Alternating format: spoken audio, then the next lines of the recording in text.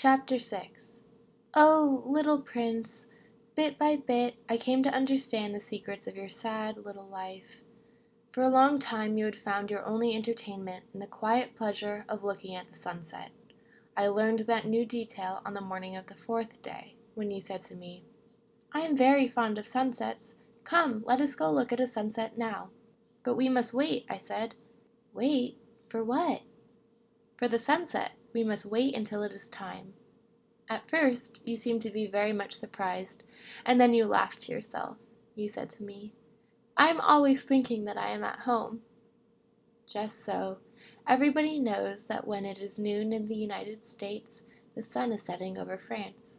If you could fly to France in 1 minute, you could go straight into the sunset right from noon.